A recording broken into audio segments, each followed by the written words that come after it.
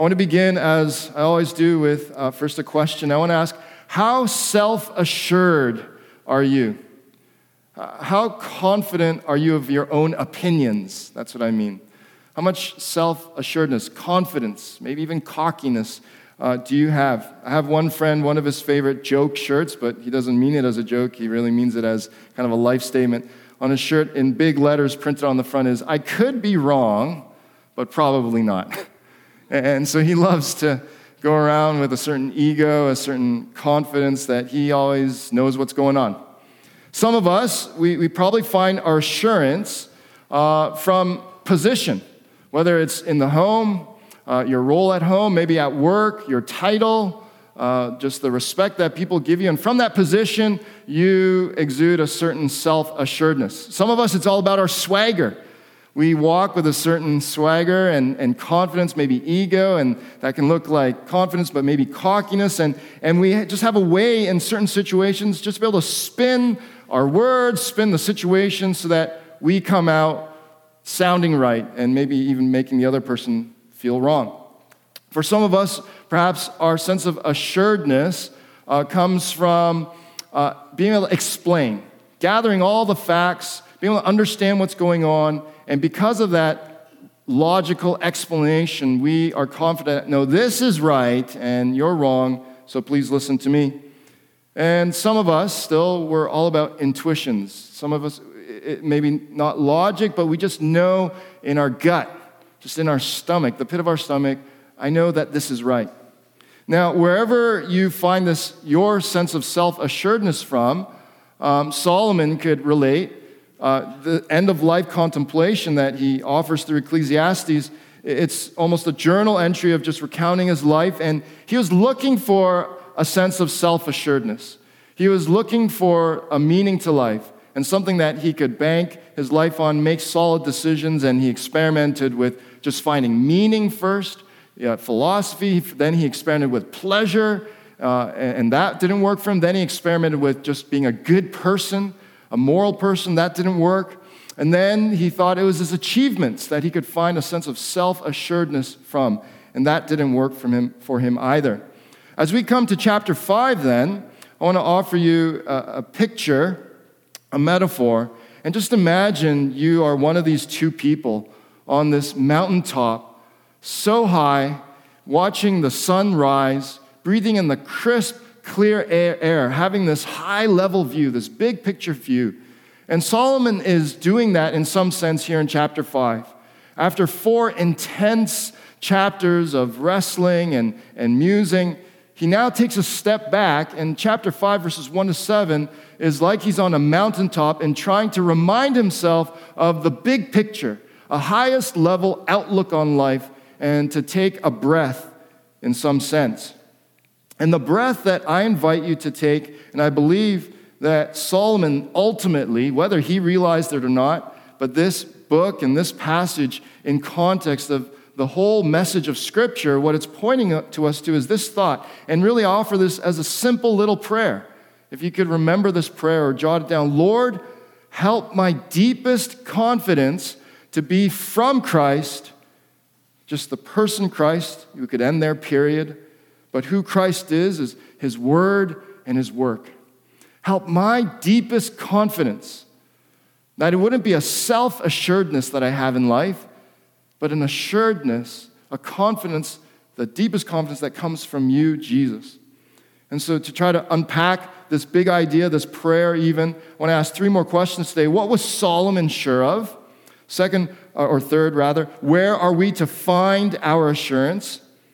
And fourth, how can we approach work with confidence? Because when we have a confidence where the rubber needs to meet the road, where it needs to be practical and relevant, is our everyday lives. And again, one motivation for this whole series is remembering that work makes up anywhere from a quarter, third, half, even more of our lives, of our work, of our weeks. And so faith needs to engage with that part of our life. So moving on then, asking the question, what was Solomon sure of? And I want to offer you a few exhortations, a few challenges, if you will, or even action steps, frame it in those ways. And here's the first thing that I think that Solomon was sure of from verses 1 to 7. First, let us acknowledge our covenantal God. Solomon was sure that whom he was standing before was a covenantal God. You'll hear that word a lot at Trinity Grace because it's one of the most important characteristics of who God is, of how he presents himself to be and who he is to us. And Solomon here, he begins taking this mountaintop just breath to get perspective. Guard your steps when you go to the house of God. Right there we see, and this is where we get this idea of Solomon acknowledging that God is covenantal. When Solomon says, guard your steps, that word guard there, it's a covenantal word. It's a word about keeping a promise, keeping a covenant. And when he says, guard your steps when you go to the house of God, he's speaking of the temple, of where religious sacrifices would be made for humanity to approach God and to be atoned of their sins before God. Now, this word guard, the first place that we see it pop up in Scripture is Genesis 2:15, that beautiful scene before sin enters the world, pristine creation, paradise, and the Lord God took the man and put him in the Garden of Eden to work it and keep it. It's the exact same word. And so here, even this notion of keeping it and Adam and Eve being placed in the garden is covenantal. God saying, here's my first contract with you. I've created you. I've created this wonderful earth for you, this playground, this garden, this paradise. I want you to cultivate it. I've given you giftings and talents, and go and pursue it, multiply it, flourish. And when he says keep it, it's this context of God saying, I want you to work. This is my relationship with you. I'm a God of work as well, and I've created you to work. But even this work, before sin enters the world, it will even feel restful. It won't be cursed and feel like toil. Now, all the more, you jump ahead to Genesis 17, and when God is reaching out to Abraham, our father of faith, and God makes his first covenant with Abraham, the word is the exact same word as guard your steps or keeping the garden. You shall keep my covenant. You shall work it. You shall guard it. You shall do your part to fulfill it. So I want you to see here that Solomon, as he's taking a step back to take a breath from all his intense reflection, what he's remembering from the biggest picture is that God is covenantal, and specifically that God has set up this first covenant with man to be of works. If you work and perform and can meet my conditions, then everything will go well. Now, therefore, Solomon says here, as we guard our steps to go to the house of God, he says, to draw near to listen is better. To draw near to listen is better. And this word listen here, it means literally to hear intelligently, to engage your own thinking and to wrestle with it with an intention to obey. Now, this is so important because as we move on, the second exhortation is this: let us admit, you and me, our covenantal shortcoming. Put in everyday words, basically, we fell short. We broke the covenant. Adam and Eve began breaking the covenant. They broke it first. And every human being thereafter has broken the covenant. We are unable to fulfill this first covenant of works. And so Solomon continues to explain, to draw near, to listen, to hear intelligently, to try to understand with the intent to obey is better than to offer the sacrifice of fools. Now, before you dismiss yourself as someone who is not a fool, because who wants to be called a fool here simply means an arrogant one, a cocky one. Anyone basically who doesn't want to listen, and specifically here to God. Now, as I was preparing this week, part of me, just in my prayer and through the sermon and just wrestling with God through this, it's like, God, I feel like this topic of covenant, I covered it last week as well. And here it is popping up again.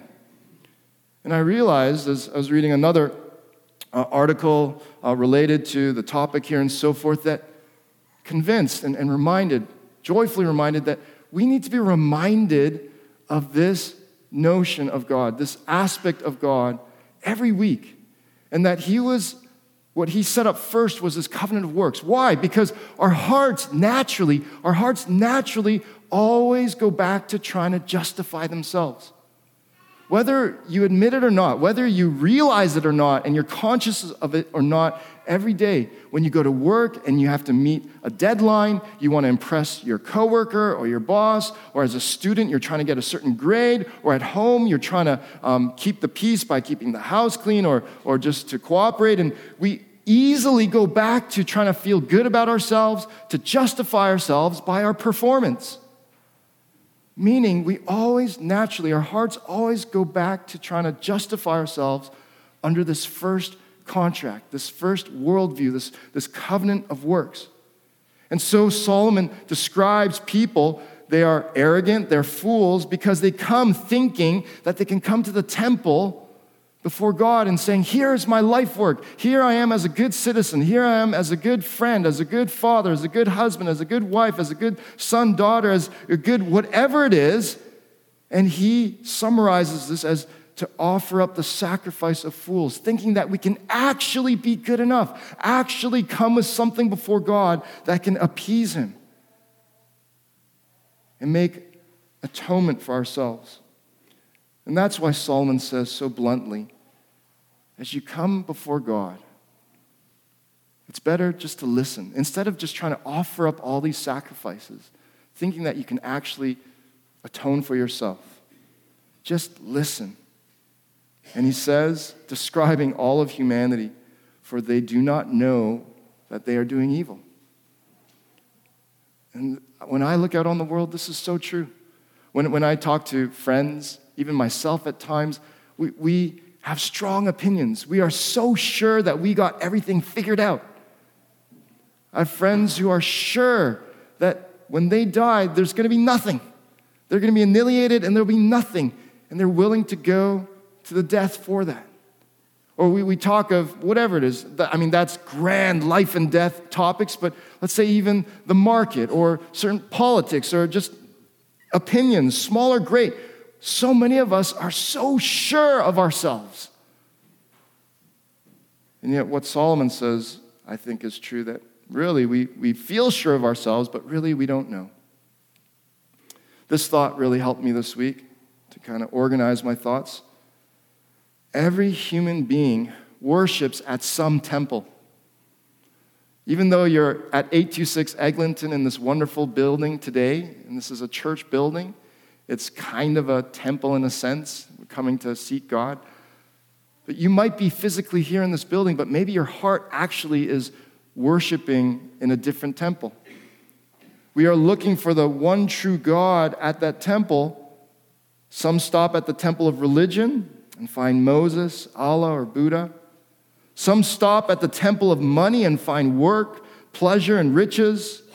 Some stop at the temple of humanism and glory in the arts and science.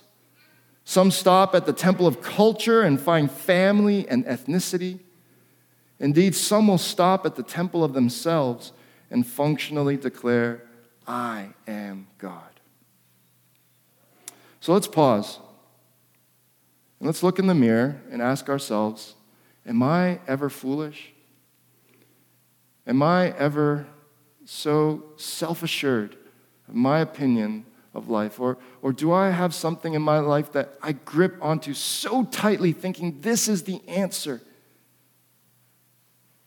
that we would be placed in the category of fool by Solomon? To elaborate further, this exhortation, this challenge, let's just be honest. Let's admit that we've fallen short of this first covenant of works.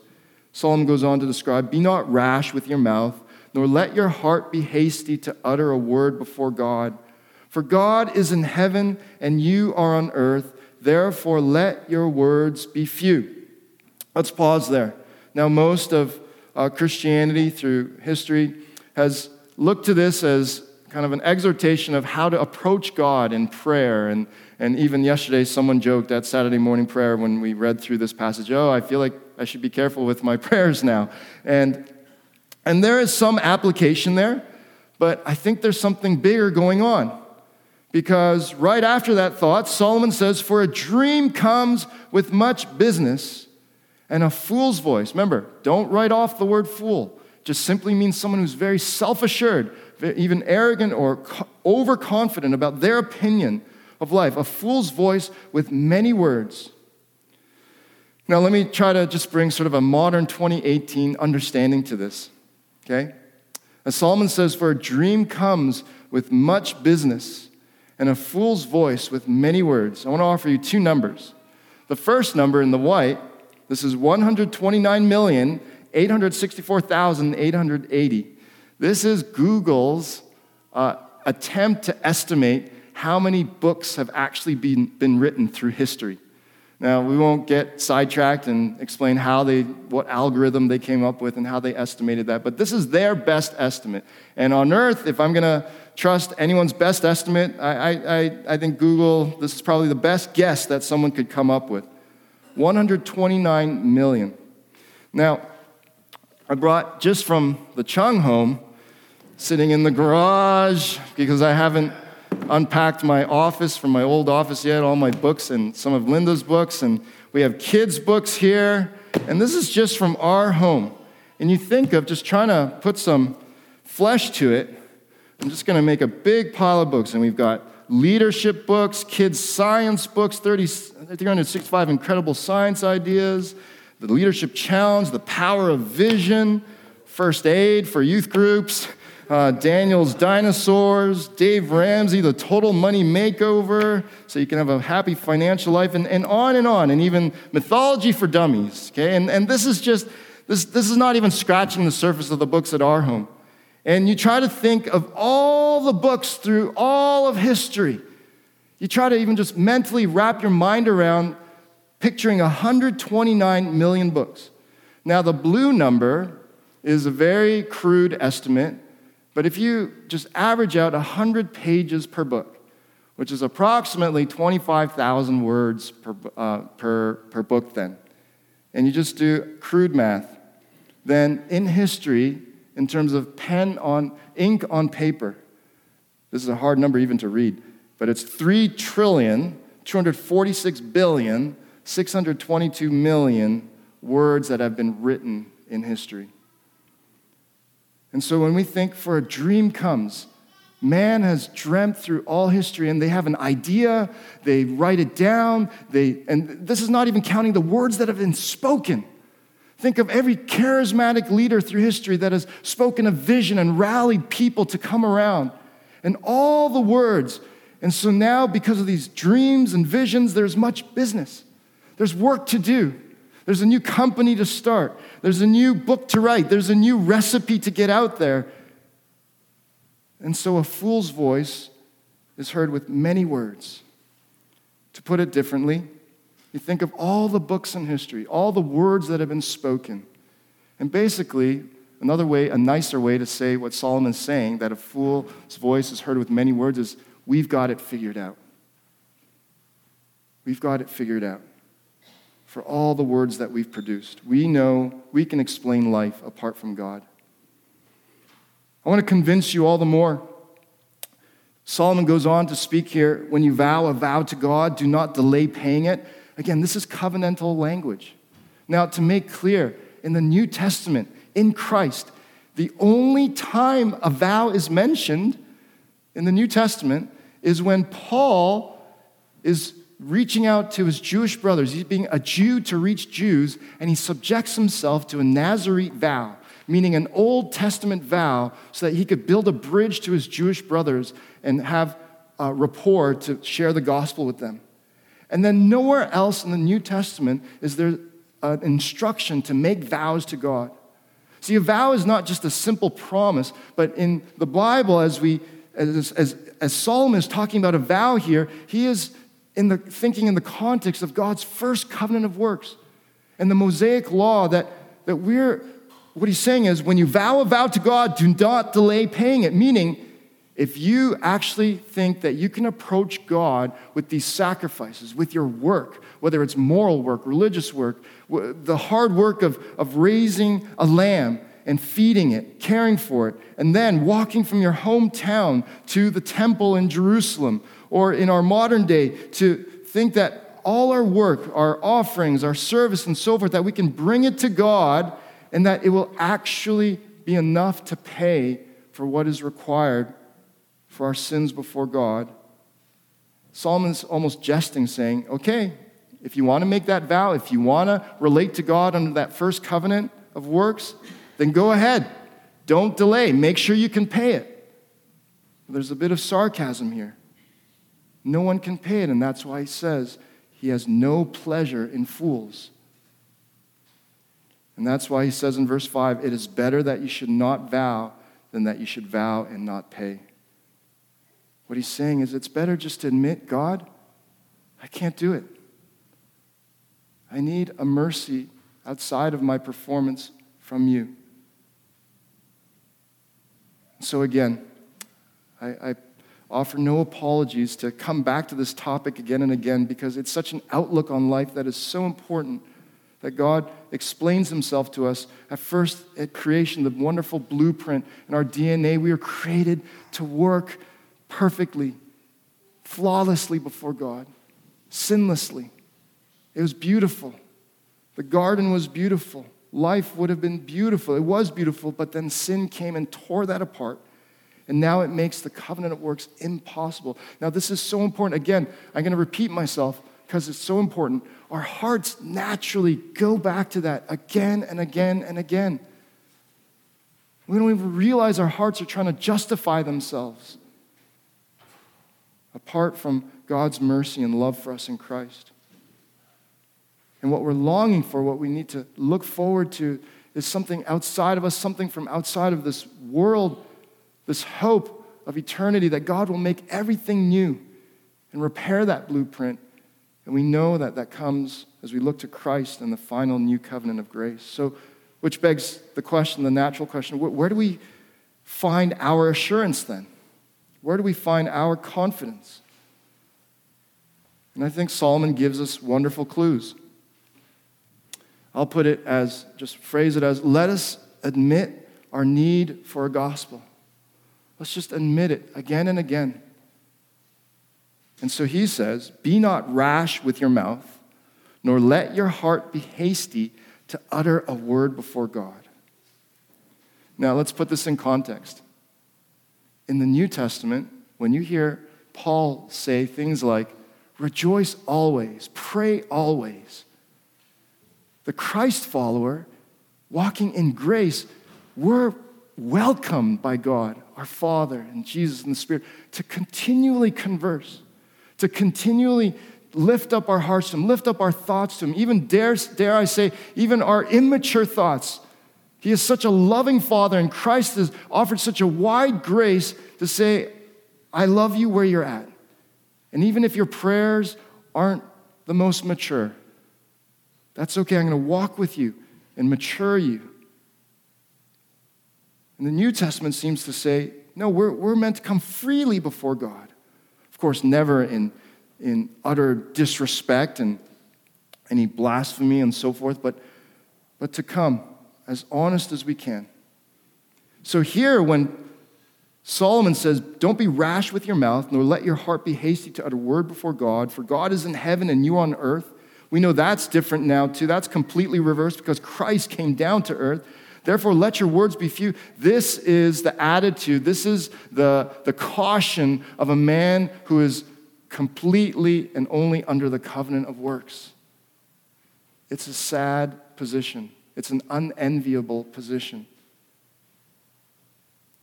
I love the story that Jesus tells in Luke 18. The Pharisee versus the tax collector, and they both were going to the house of God, to the temple.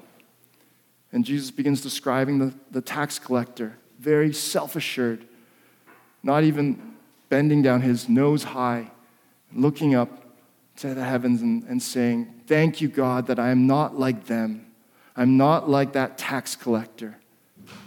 And he comes very self-assured, the Pharisee, this religious person.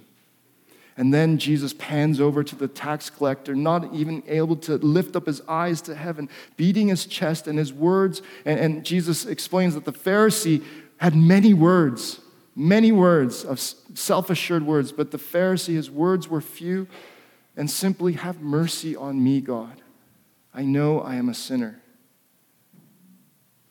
And Jesus, he tells that story to describe the pre-step. Here's the covenant of works is supposed to get us to see that we need a gospel. But Jesus doesn't end there. Whereas some people, they look to the covenant of works to feel self-assured that they can be blank enough. They can be moral enough. They can be rich enough. They can be competent enough. They can be high-performing enough, whatever. No, instead, it's supposed to show us that we can't be enough. And then enter the good news. Now, to try to bring this down to just everyday 2018 life, and I even though this is a sports analogy, a sports illustration, I hope it can connect with everyone. But if you're a sports fan, this past week, you'll know that an athlete named Derrick Rose, who was at one point about 6 or 8 years ago, I believe, the MVP of the league. And he was one of the most electric, just quickest, fierce, killer instinct players there were. And long story short, both his knees got blown out. And what would have been an amazing historical career just got robbed from him. But he stuck it out. He's been sort of just passed around from team to team. And just this past week, coming off the bench, because the two normal starters couldn't play, he was given the starting role, and then he scored 50 points, which is astronomical for basketball. And this is a picture of the post-interview, and he looks like he's crying because he was crying. And his words were, I have worked so hard to come back to this point, and I don't need anyone's validation. Now, part of me felt happy for him, but then part of me felt a little bit sad as well, because this was everything for him. This was his only source of meaning in life, to the point that when others were trying to even encouragingly validate him, he had this chip on his shoulder. I don't need your validation. I know who I am as a player. And so even in his comeback, there was some bitterness. Just on the radio this week, I heard these wonderful words. When I heard them, I'll admit, I felt great. Be awesome. Be beautiful. Be kind. Be loving. Be good. Be brave. And those are wonderful words, but they become poisonous words if they're those words by themselves. Because basically those words, be awesome, be beautiful, if you imagine, like this picture shows, just a ladder reaching up into the heavens. These words are inviting us to attempt is basically try, as you are awesome, as you are brave, as you are beautiful, as you are kind, as you muster up the strength from within yourself to one rung at a time, to climb higher and higher, maybe you will be able to get to God. See, our culture, the world we live in, this is what we're saturated in. This is what we're inundated with. And so we need to come back regularly to understand how God has ordered the world. Yes, there's something in us that wants to be all these things because we were created for that, but that has been broken. We can't fulfill that. And so we need a gospel. Now, let me try to put another angle to it. Earlier we saw these numbers, 129 million, 3 trillion. At least in the King James Bible, okay, there are 783,137 words. This is just a thought. I'm not offering this as this cryptic, I've figured out the code of the Bible.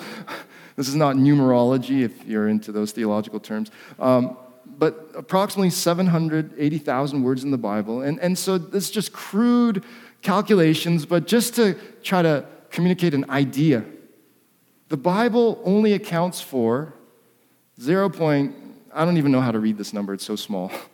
Basically almost 0% of words, written words in history. And so for me, let your words be few takes on another whole meaning. Meaning we need a gospel. We need these very few words to bring us before God, to save us, to give us a clear conscience. And so, final exhortation, let us be sure of Jesus and his word and his work.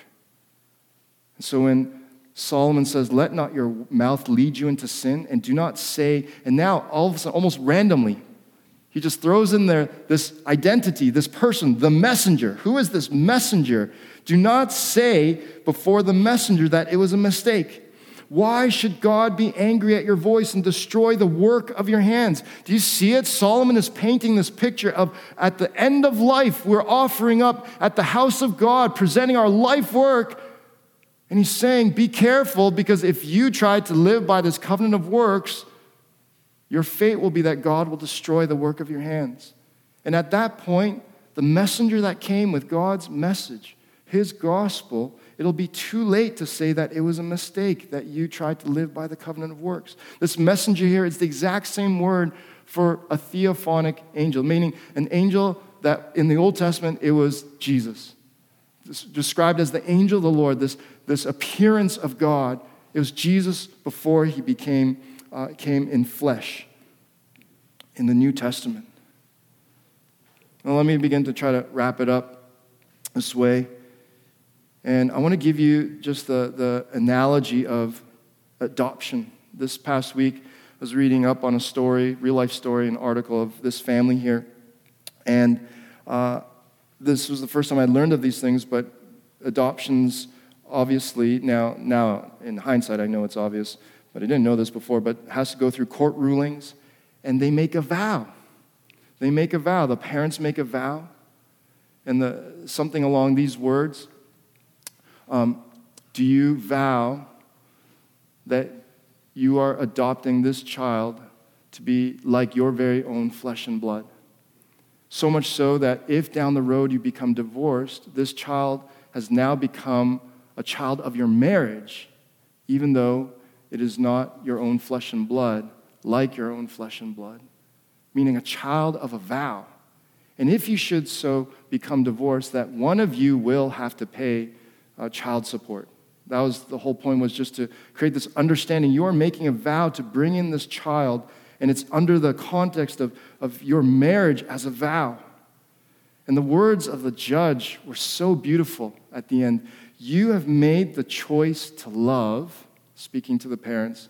Now it is my pleasure to sign your love into law. And so even love becomes a permanent law in this vow, this legal vow. And this is what Jesus has done. He says, I get it. You can't fulfill the covenant of works. And so now I'm going to go fulfill it by giving up my life to the point of death on a cross to fulfill this covenant of works, to take the punishment of sin that this covenant of works demands and fulfill it. And then as I go before my Father, as I stand next to you on that final day, even as you are condemned by God's law, I'm going to stand beside you and say to God, I have vowed with this new covenant of grace to bring this child under my name into my family, into this marriage that I've made with the church. And the Father, now these words aren't in the Bible like this, but the idea is there. The Father says to the Son, you have made the choice to love. Now it is my pleasure to sign your love for your church, your people, into law. And so we have this new covenant of grace. And that's why Revelation 21:22, jumping to the very end, the vision of new creation is that I saw no temple in the city. No more need to go to some building made of rocks and stones and with sacrifices and our good works. Why? For its temple is the Lord God, the Almighty, and the Lamb. Jesus is the house of God. Jesus is the messenger that Ecclesiastes is cluing us in on. Now let me just rip through some practical ways for you to live this out then. How can I work with confidence as a new covenant Christ follower? Please, please, please Walk in that identity today and tomorrow and for the rest of your life. That you're a Christ follower under his grace. Now the world, to contrast it, still under the first covenant works, they work to anxiously, as I see it, and especially as I walk alongside my father-in-law at his end of life and battling last stages of cancer and seeing more sick people and at the hospital and so forth, everyone is just trying to anxiously mitigate inevitable death. Do you want your life to just become that anxious attempt at trying to delay death? And then that leads to people just trying to survive as much as they can and outdo others so that they can survive longer. That naturally leads to, it's all about my glory, that I make a name for myself. And ironically, if there's any attempt to better this world, it's all because they don't realize it. It's the irony that it's because eternity is still in their heart. And there is this hope for this new creation, but unwittingly still, because this world is all there is in their minds. Now, as the church, as God's people, as Christ, under the new covenant of grace, where you don't have to have the anxiety ever, am I performing well enough? But instead, all your effort is just a natural overflow of what Christ says, with the love that he's loved you with. The church works to first, it's our pleasure to honor God's original blueprint. Now let me pause and say that this is again, that mountaintop breath of fresh air, just the 30,000-foot big picture summary.